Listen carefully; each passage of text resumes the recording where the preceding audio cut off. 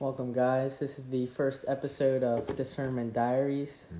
Today I'm here with Joseph Rivera, and he's going to be sharing his story. So let's start with a prayer. In the name of the Father, Son, Holy Spirit, Amen. Glory be to the Father, and to the Son, to the and Holy Spirit, as it was in the beginning, is now, and ever shall be, world without end. Amen. Alright, so, Joseph. When you were a young kid, did you always have faith, present in your home? I would say, grew up in a very devout family. Also, just different, family dynamics that can sometimes make things difficult as well.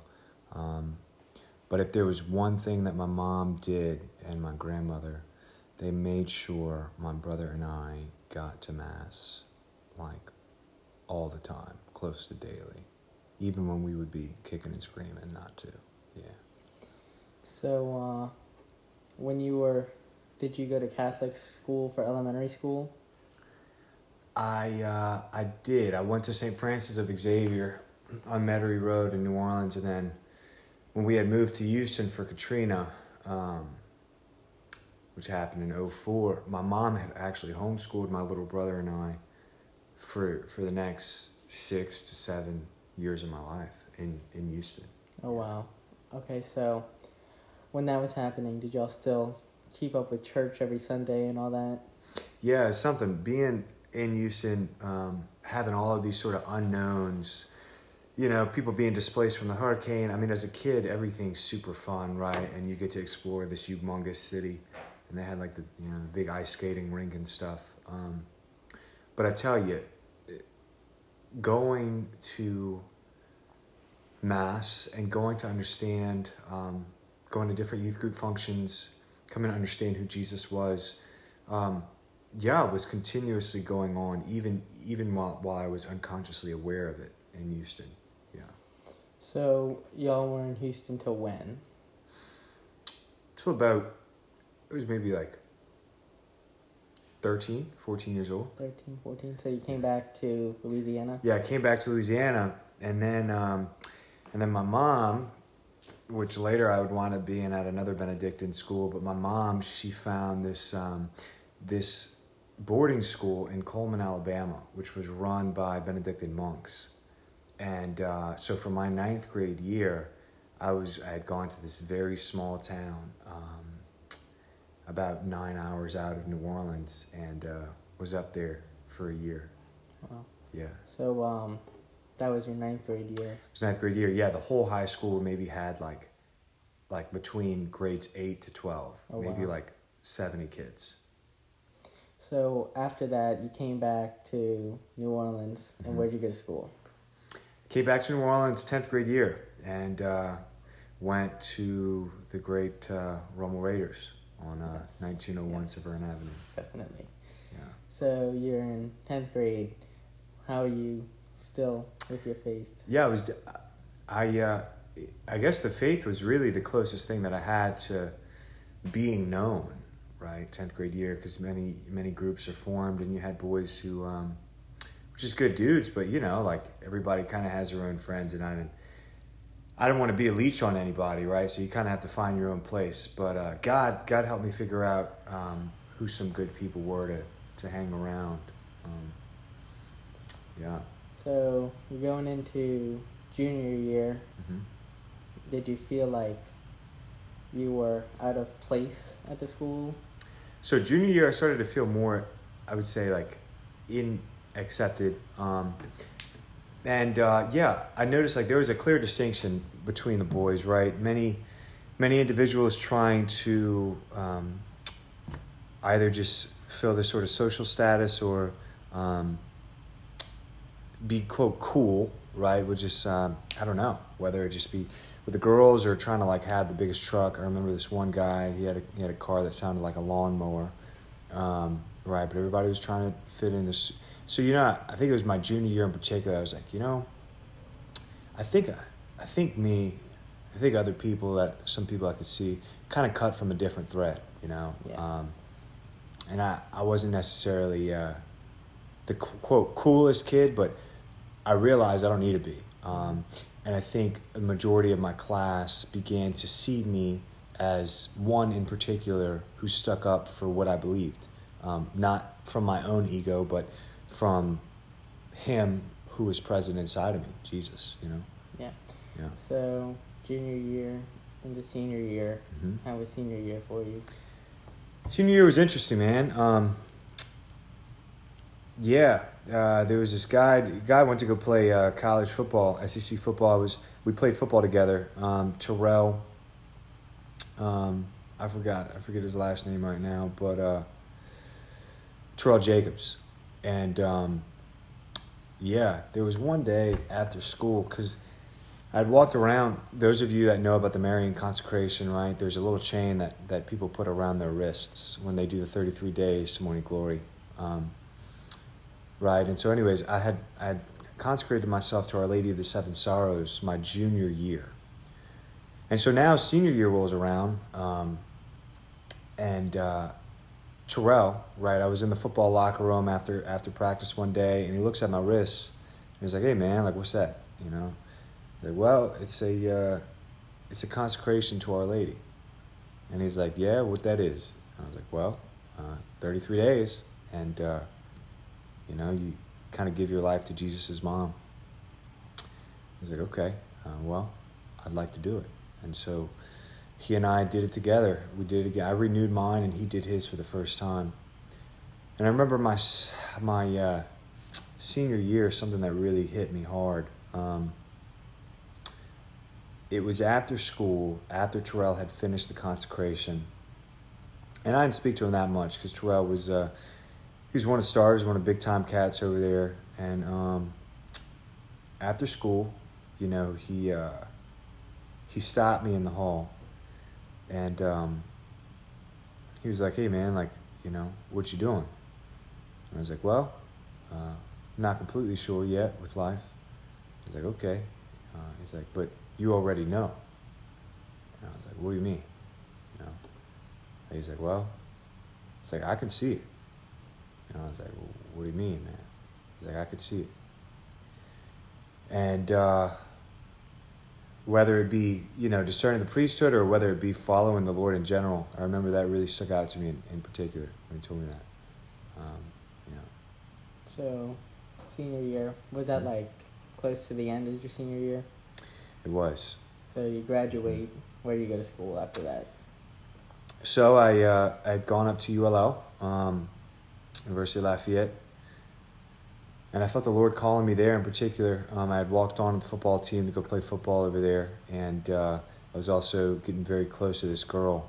And I kind of had my life moving in a certain direction, right? And it was about 2 months, and I tell you, like high school, I could say I tried to follow the Lord, and I did, but once you kind of have your own watch and like your freedom is in your hands at this point to choose how you want to serve Jesus, it's just different. It's different. And I noticed myself like, whoa, do I actually want to get to Mass on my own? Right? Nobody's going to make me. And I did, man. So about 2 months into my freshman year, kind of had my life moving forward. There was this guy who called me out of the blue, read me the scripture passage, and Luke chapter 5, when the Lord is walking along the seashore, and he sees Peter, right, and the boys, right, these blue-collar dudes kind of doing their own thing, and not the most pious people in church or reciting all different kind of litanies and prayers. They were just workers, right, and Jesus goes up to them and he calls them to be fishers of men, and this guy that I didn't really know, he read me that passage, and I told him, I was like, "Dude, I don't really know you, but I think I should go study to be a priest." So, you left in the middle of the year. How was that? Yeah. So Archbishop had told me I called him up, right? Once I was like, "Look, I don't really know this guy. He read me the scripture verse, and I think I maybe called it go discern to be a priest." And he said, "Okay, Joseph, well, listen, finish out the year and come next year," right? I graduated 2015. He's like, "So finish out the rest of this year and the spring semester of next year and enter in fall of 2016. Which I was like, okay, that's cool. You know, it'll be that's like 6-7 months from now. Hopefully, this call thing will dissipate and I won't have to worry about it. Right, it's kind of heavy, and the next step was letting the significant young lady that was in my life know what had happened. And I told her, I was like, look, this guy, he read to me the scripture passage, and honestly, I don't know if I'm called to be a priest or not. And she had told me, she said, Joseph, if the Lord is calling you to be a priest, that's something that, as a woman, I will never be able to give you. And if that's what you're called to do, you need to go see as soon as you can, you know. So I called back the Archbishop, and I was like, look, I know you said next year, but dude, like, I got to go now. And so within 2 months, mid-year, as you say, I finished that semester at ULL. The next semester I started at St. Joseph Seminary in Covington, Louisiana. So you're in seminary, and I mean, how was it like? How was the whole environment? Yeah, definitely a culture shock from high school to ULL to seminary. It's a bit more quiet, I would say, but even more so than the quiet, the structure. The structure, maybe even more rigorous than the military. It's about at every waking hour of the day, there is formation to be done in the life of a young man, seeking to serve and lay down his life for the salvation of souls. And it's a very serious program that the Lord has put the Archbishop in charge of, and just different people that really do a good job at it. And I will say that I've been blessed for the past 5 years to be able to be a part of that. So you're in your first year of seminary. Mm-hmm. It's how is that compared to like the second and third year? Is it much more like? It's more lenient, I would say. Yeah, like you're gonna mess up, you know. Like it's just like any relationship, you know. Sometimes it's rocky, sometimes it's good. But the formators, like, yeah, like especially in your first year, they don't expect you to be where somebody who's been in seminary for 5-6 years, they don't expect you to be there. They're able to really kind of take you where you're at. And I noticed that there was a lot of good that was happening with forming my own character. So you're in let's say your third year. Yeah. How is it going there? Third year, so that was junior year. Man, I tell you, even through senior year, everything was smooth sailing, man. Like, well, there were ups and downs, right? Because life isn't the most easiest, especially when you have to focus a lot about your own interior strengths and weaknesses, right? Right. I mean, I'm making coffee now, right? And I tell you, like, you know, I don't have a formator, sort of, you know, in a comical way. Hey, you know, that coffee isn't made right. That's your pride showing forth. You know, like you know. So, anyways, like the sort of formation that was being done was very good. But not, you know, junior, senior, sophomore, freshman, all those years at St. Joe's, that was a blast. It was fun. It was like really, honestly, it was like a continuation of Rummel High School, except with like people who were like really trying to follow Jesus and like not curse every second of the day. Yeah. So you're in your fifth year now, and sixth year. Sixth year. So you're in your sixth year. How is that going? It was. Yeah. So the transition, right? Graduating from St. Joseph in May 2019, to then moving to Notre Dame. That step up to the theologate, right? The big boy school now, in a sense. It's definitely a wake-up call.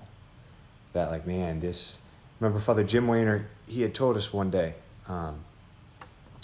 he said, listen, the stuff that you guys are dealing with, right, the stuff that is like the people of God are seeking to be fed spiritual nourishment, right? And if there are parts to the priest's character that are not addressed now, if there are parts to the person, these people who are supposed to be feeding, right, from a wellspring that is clean, of clean water, right?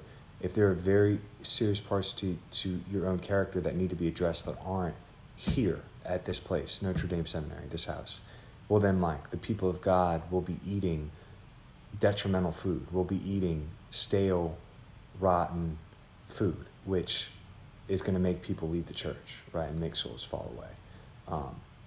And I remember he hit us with that, one of those conferences, and it was like, wow, okay, Jesus, I need your help, because this is a real deal, you know.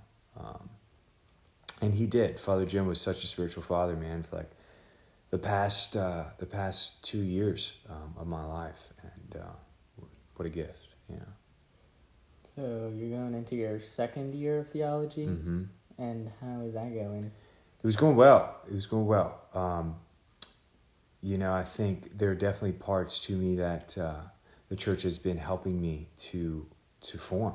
I would say especially like my own conscience, with like the truth in what is right and what is wrong, especially when eyes aren't on you, right? Like internally.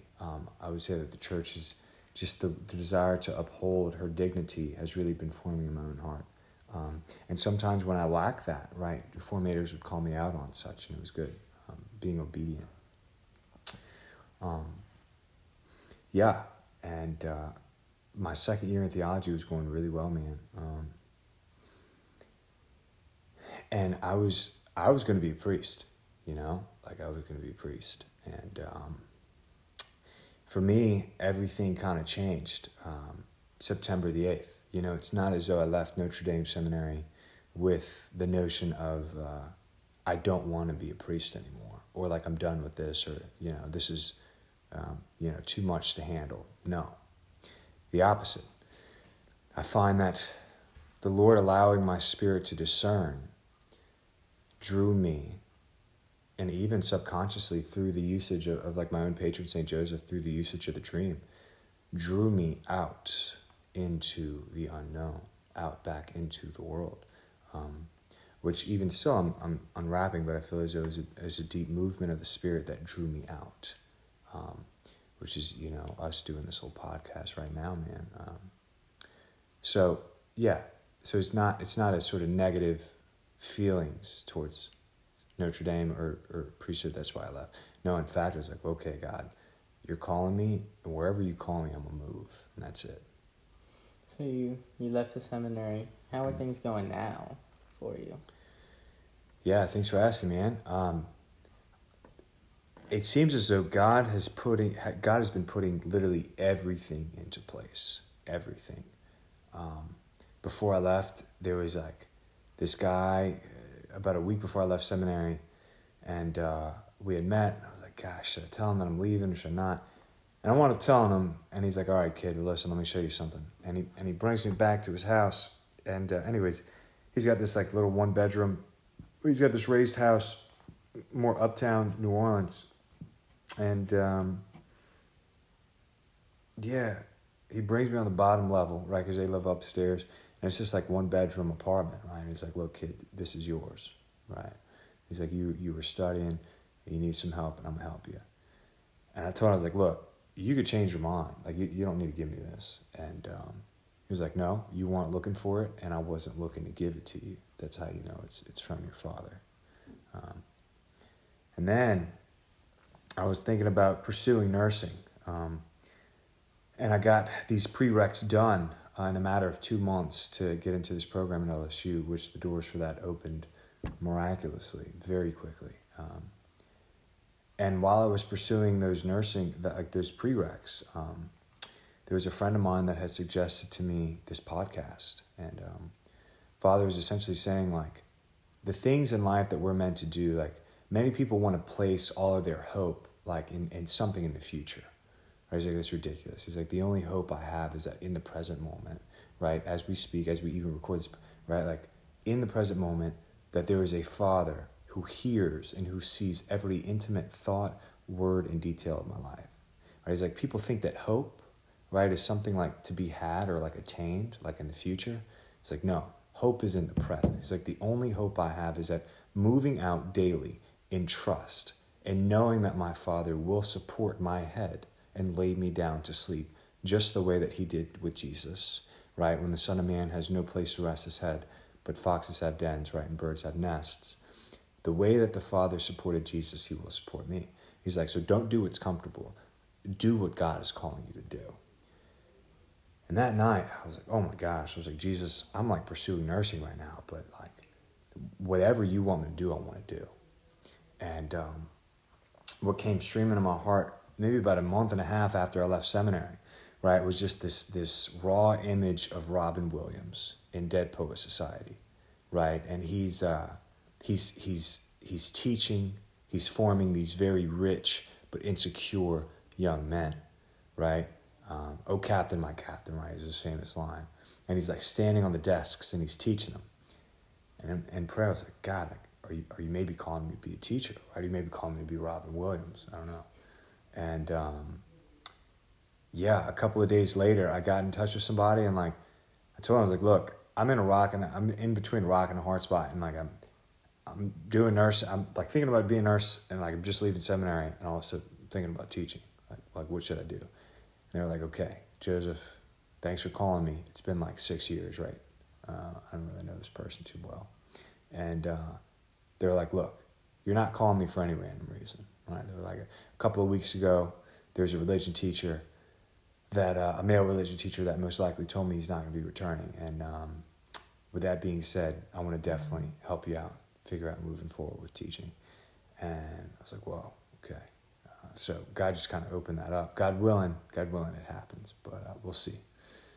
So, yeah, man, taking this daily, day by day, you know. The way that we reconnected, too, was through the coffee shop. I saw you there, which was cool. Making coffee for people, you know. And, yeah. All right, well, thank you for being with me today. It was great, and hope I can see you again soon. Cool, man. You too, brother. All right.